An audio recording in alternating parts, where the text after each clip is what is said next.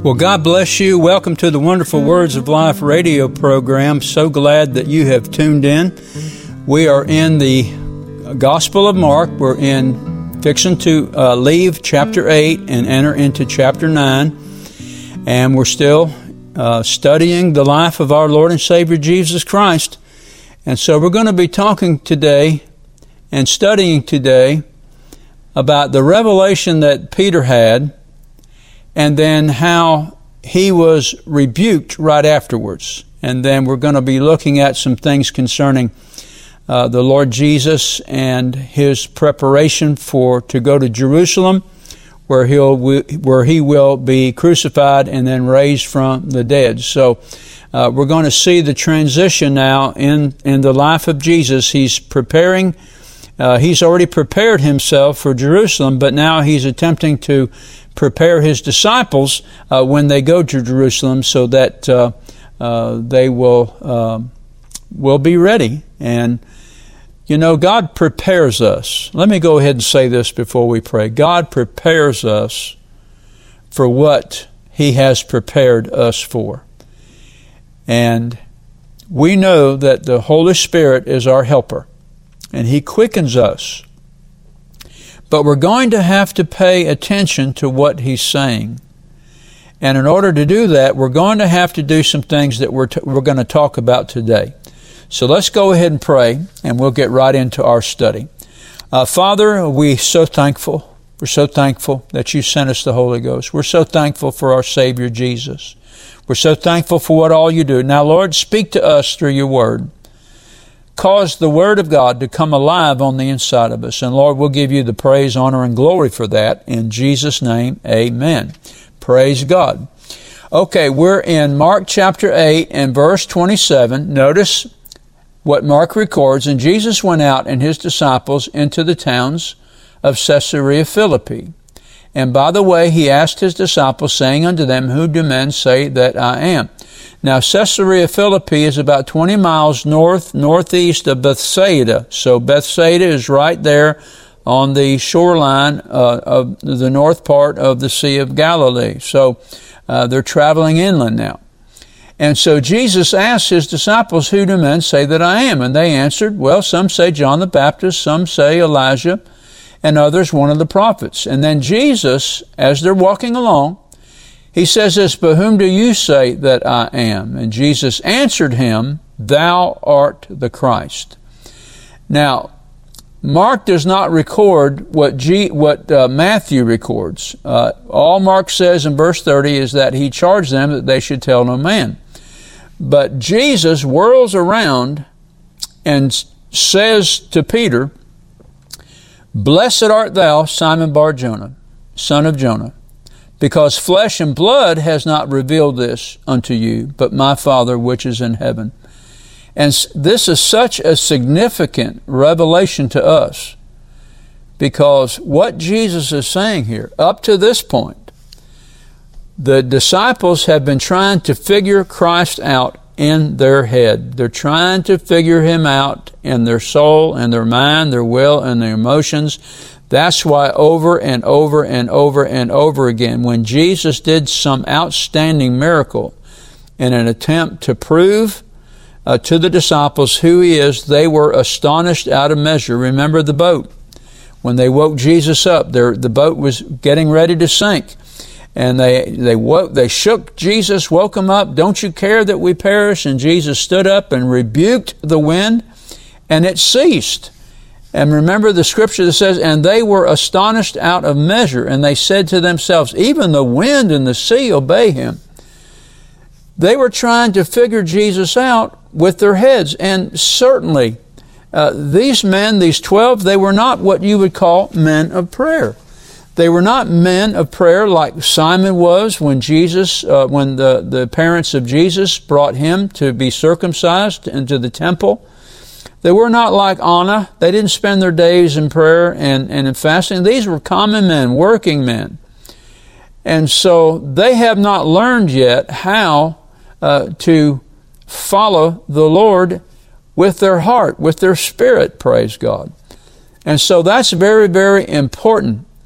We must, if we're gonna be able to interpret correctly the move of God in these last days, we're gonna have to figure what God is doing and know what the Holy Spirit is doing with our spirit and not with our brain. All right, now we're gonna look at this a little bit further as we go along. And now, Jesus now in Mark chapter 8, verse 31, he begins to teach the disciples what's going to happen to him when he gets to Jerusalem. And he began to teach them that the Son of Man must suffer many things and be rejected of the elders and of the chief priests and scribes and be killed, and after 3 days rise again.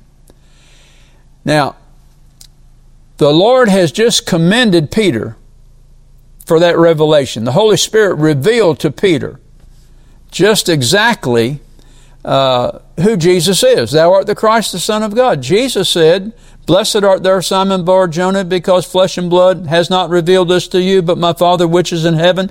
And then he says, but your name now is Peter the rock, and it's upon this rock that I will build my church. He was not talking to Peter as being the rock that begins the church. He's talking about that which Peter perceived and was revealed to him through the Holy Spirit. The revelation of Christ. The only way somebody is going to get born again is that the Holy Spirit has to reveal to that person who Jesus is. I know that for a fact. I was raised in a Christian home. We were in church every day. My daddy was Sunday school superintendent. He was elder of the church. We were in church. He taught us. He prayed with us. He helped us commit Scripture to memory. But it wasn't until October the 13th, 1971, did the Holy Spirit, through the preaching of the gospel, open my eyes and reveal to me just who this man Jesus is. I had accepted all of my young life and young adult life. I had accepted Jesus as a historical figure, but that's not enough. The Saviorship, the Lordship of the Lord Jesus has to be revealed to us. The fact that it's only through Jesus that we are born again. We're not born again through might. We're not born again through power. We're born again through the Spirit. It's the Spirit that confirms, convinces, convicts us of the truth that is in Jesus.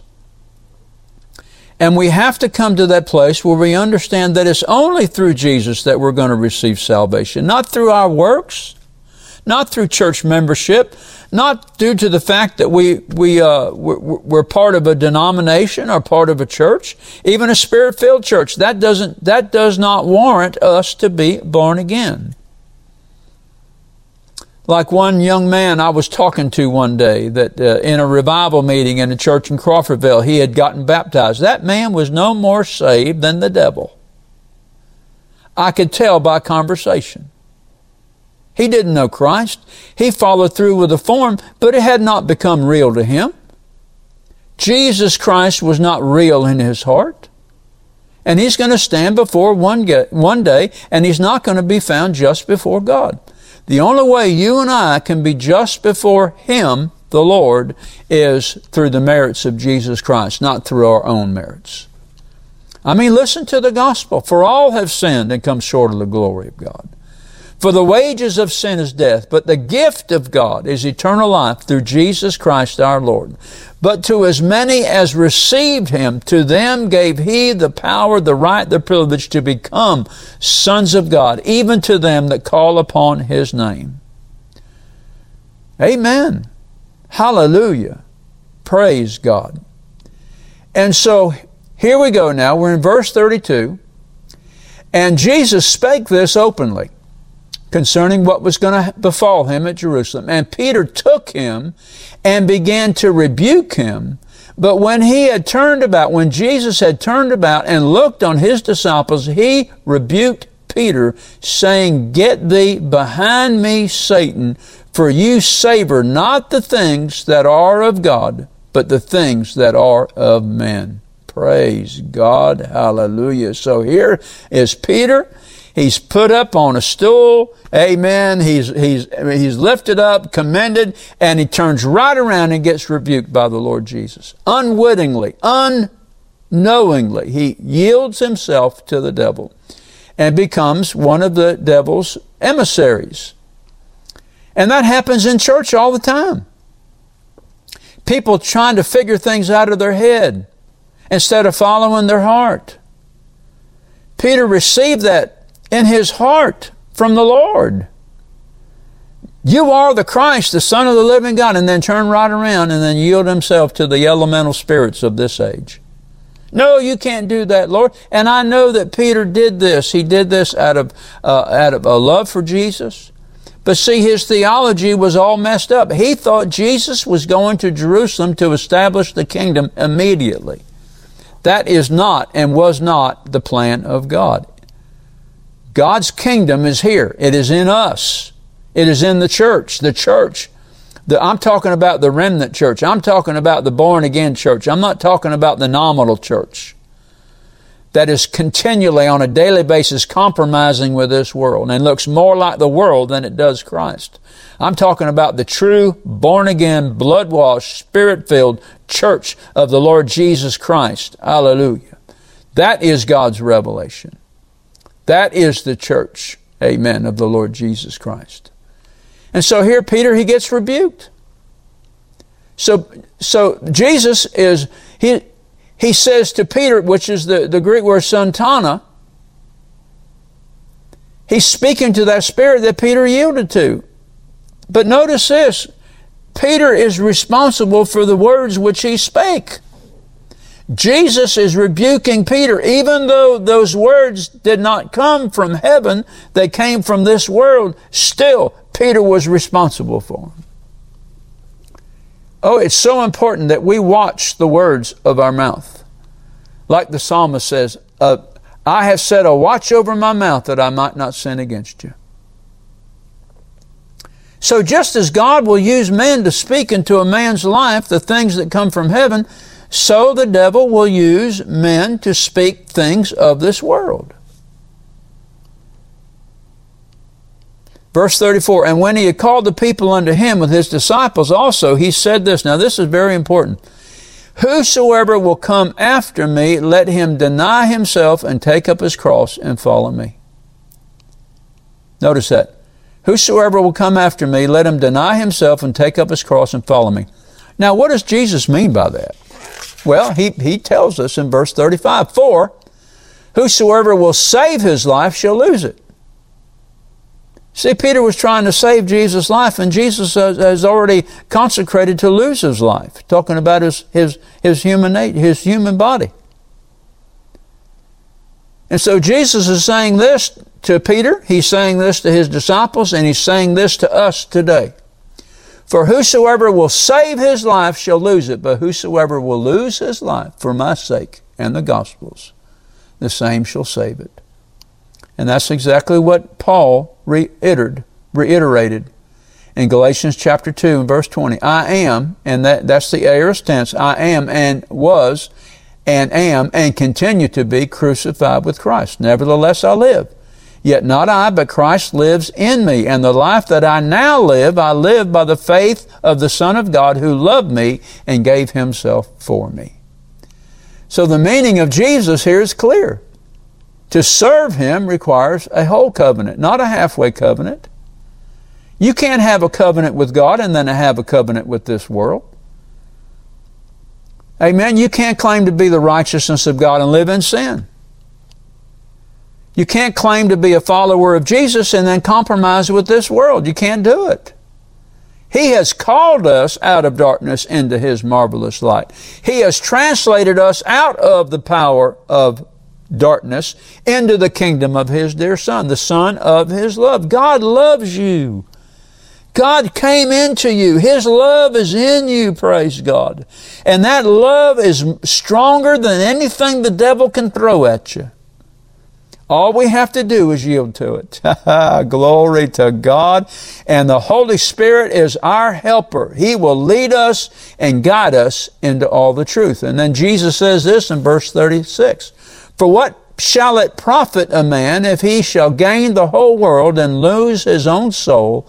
Or what shall a man give in exchange for his soul? There are multitudes in this world trading eternity for a few gold nuggets.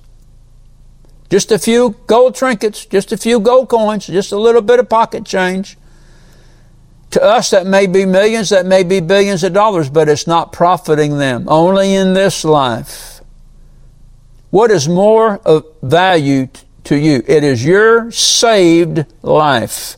That is the greatest thing of value that you have in this world. It's greater than your big house. It's greater than your fine car. It's greater than all your friends. It's greater than your huge bank account or your retirement. It's of more value than any of that, because you can have all of that stripped away from you in a moment and stand. And if you have Christ on the inside of you, if you are born again, hallelujah, if somebody were to take your physical life, you'd go immediately to heaven. So there's victory on our side. Perpetual victory. Whether we're blessed through life and we go to heaven blessed, or whether we're tortured through life, lose everything, amen, and go piggybacking into the kingdom of God, we're still victorious. We still will stand with the Lord Jesus Christ on that day. When all of hell and all of earth is on fire and it passes away, you and I will stand with Jesus. Praise God. Amen. So we can't have both worlds. Either we are going to have Christ, obey and follow Him, or we're going to have this world, obey and follow it. The world is passing away. But he that does the will of God shall abide forever.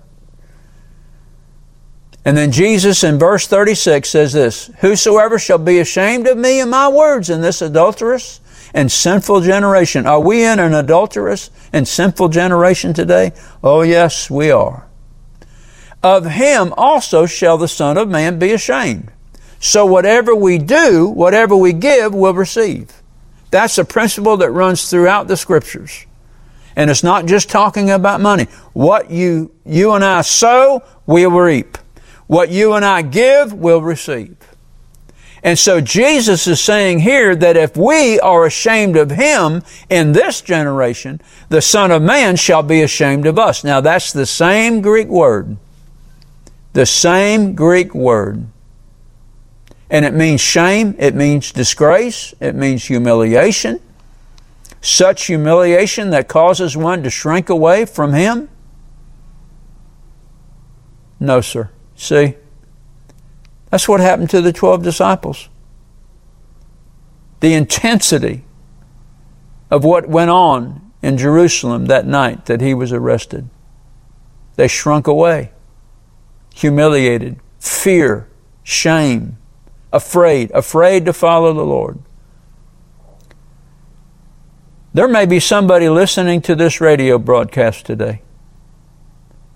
In your heart, you know you want to serve and follow the Lord, but you are afraid. You are afraid what your friends will think of you. You're afraid what your parents will think of you. You are afraid what others in the world, that maybe those that you work with, will think of you. That's shame. That's being ashamed. And if you don't repent of that, if you don't yield yourself to God and get on your knees and humble yourself before Him and receive Jesus Christ and lose your life so that you can save it, so that the Lord Jesus will save it one day, you'll never know what it is to be born again. You'll never know what it is to have this life in Jesus. I'm telling you, the life of Jesus is peace that passes all understanding, and it keeps our hearts and minds through Christ Jesus no matter what the world tries to do to us. Jesus said, in the world you will have tribulation, but be of good cheer. I have overcome the world. And all those that follow Jesus are also overcomers. Some of us have an abundant entrance, and some of us limp, but still we overcome the world. And I say, praise God, amen and amen. Hallelujah. And so we see in this that Jesus was committed and consecrated to do all the Father's will. And doing the Father's will included death on the cross. Amen. And He would not fall away from the whole purpose, the plan and purpose of God for which He came first. And that is to seek and to save that which is lost. And in order to do that, it required something of Him. He gave His life on Calvary. He did it for you and He did it for me. He became the ransom for the sins of the whole world. So that through the power of the Holy Spirit and the power of the gospel, those two working together, the Holy Spirit confirming the word with signs following, drew you into the net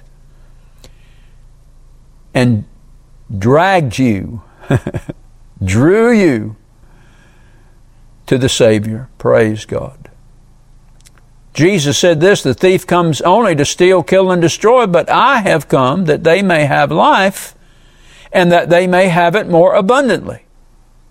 And then Jesus said, I am the good shepherd, and the good shepherd lays his life down for the sheep. Are you a sheep? Are you one of Jesus' sheep? It cost Him. But that life that was shed on Calvary was given to you when He raised from the dead. And through humble faith, simple faith, Jesus saved you.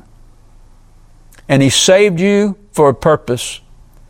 There's a high calling upon your life. I'm telling you, there's a high calling upon your life. And many within the sound of my voice are living far below their rights and privileges in Christ Jesus. And I'm saying to you by the Spirit of God, come up, come up, come up in the name of Jesus. Come up and see and have the revelation of all that God desires for you and all that He is willing to do for you, and walk in a higher place in Him. Praise God. Amen. So Christ has come to do the Father's will. So through Jesus, we have come to do the Father's will. He has saved us. He's called us with a holy calling. The Lord drew us to Himself because He loved us. Amen. The Father loved us before this world was ever made.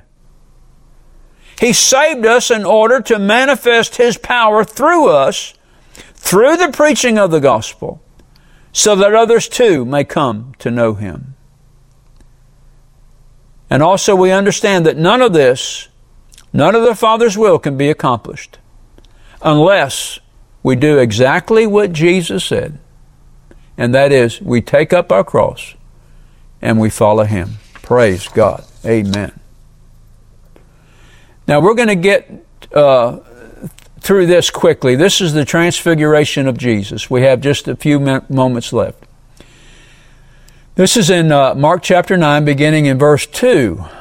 And after 6 days, Jesus takes with Him Peter, James, and John, and leads them up into a high mountain apart by themselves. And as He was praying, notice that, how many things happened while Jesus was praying? He was transfigured before them, and His raiment became shining, exceeding white as snow, so as no fuller on earth could whiten them. No bleach, not a bleach made by man could whiten them any whiter than the glorified Christ.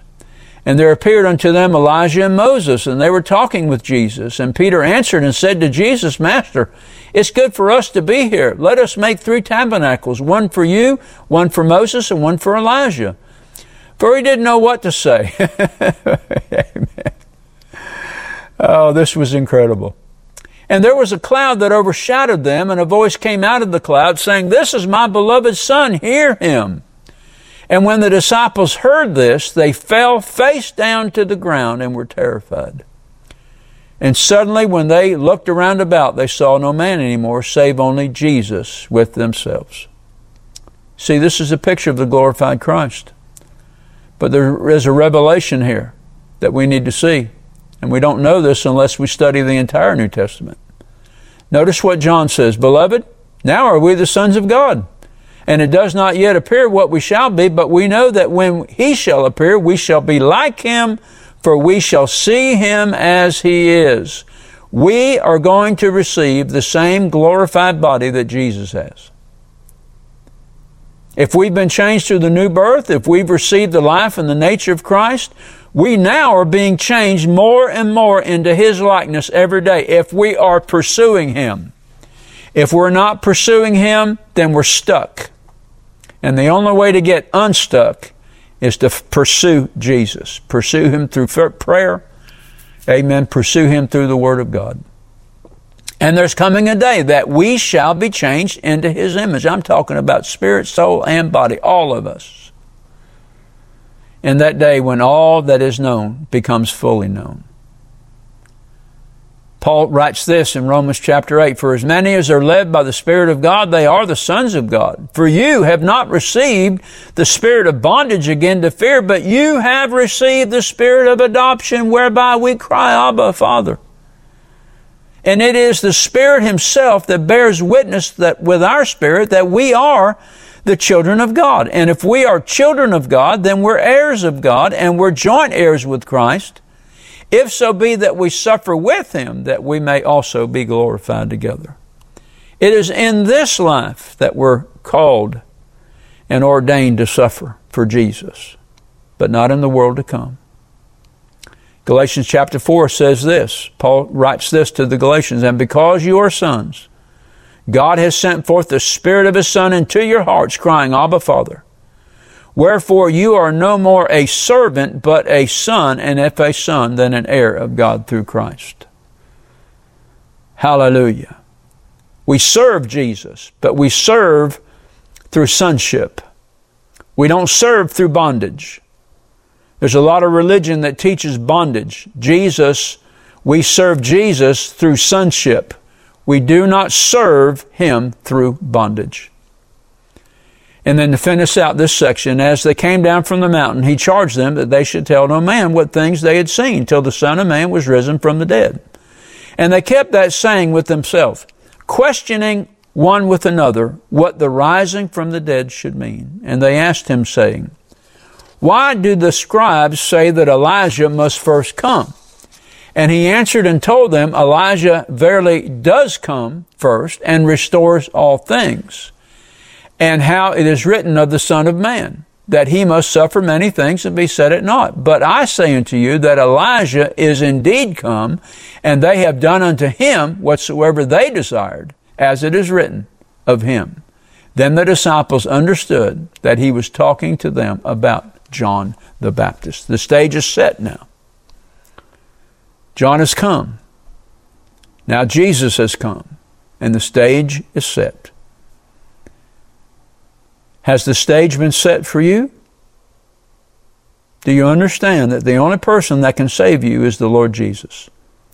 Not your church membership, not the fact that you were raised in a Christian family, not the fact that you live a good moral life, oftentimes higher moral life than many people in the church. That's not going to save you. You're not going to get to heaven based upon your own merits. You get to heaven based upon only one person's merit, and that's the merit of Jesus. So if you have not received Jesus as Savior, humble yourself today. Ask Him to come into your heart and life. Receive Him by faith. He'll show up. He'll show up. He'll save you. He'll make you a child of God. He'll adopt you into God's family. Father, I ask You now in Jesus' name, make this word real to us today. And I give You praise, honor, and glory. Amen and amen. Do you know beyond a shadow of a doubt that if you were to die today, that you would be prepared for heaven? If you're not sure, then I encourage you to pray this prayer with me. Father God, I come to You through Your Son, Jesus Christ. I repent and ask You to forgive me of my sin and cleanse me from all unrighteousness. I surrender my heart and life to You. By faith, I believe I receive You as my Lord and Savior, and I thank You for receiving me in Jesus' name. Amen. If you prayed this prayer and desire to know more about the gift of Christ that the Heavenly Father offers you, then email us at rbtc patsy86@gmail.com. We will be glad to answer your questions promptly and provide you at your request with materials that will help you to grow in your faith in the Lord Jesus. This is Patsy Dunning. Thank you for listening to our broadcast today. And let me remind you to tune in to this station at the same time next week to hear more of the wonderful words of life. God bless you, and remember what Jesus said. It is the Spirit who gives life.